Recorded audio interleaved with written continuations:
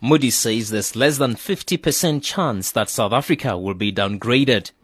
The global credit rating agency held its annual South Africa Credit Risk Conference in Sandton. It will also be engaging with Treasury and other departments about South Africa's sovereign credit rating. Moody's rates South Africa as 2 notches above non-investment grade or so-called junk status. That's better than the other major rating agencies that have South Africa only 1 notch above junk. But Moody's has given South Africa a negative outlook, meaning that it can be downgraded in the next year or so. Kristen Lindo is with Moody's. We have a negative outlook in place, and that means that the balance of risks is more to the downside than to the upside.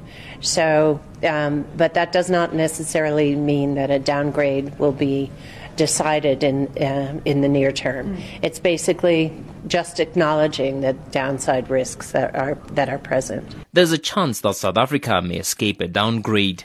Moody's is happy with some of the work that government, business and unions are doing to deal with different challenges facing the economy, as Lindo explains. And we've seen partial completion of some of those. One, the government is stuck to its fiscal consolidation plans. 2, it has made the initial steps towards addressing problems in the state-owned enterprises.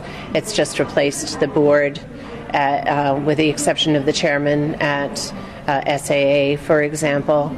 It's made very clear under what conditions it would provide new guarantees to SOEs, so that's important. It says that South Africa's credit rating will not be determined by who serves as finance minister. Moody's told the SABC that all that it wants is an assurance from government that there will be continuity in economic policies should the current finance minister be removed.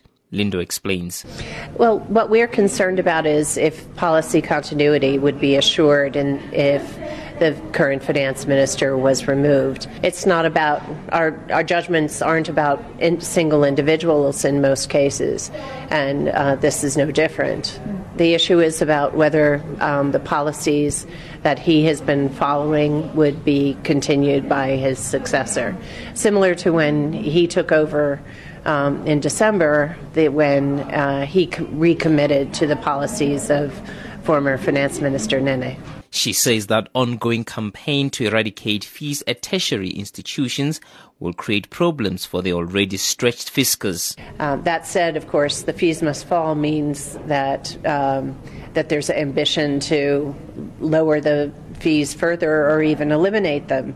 And that would create a big budget gap. So I think what it means is that the government, if it decided to go along with the protesters' wishes, then it would need to find that money within its overall spending ceiling.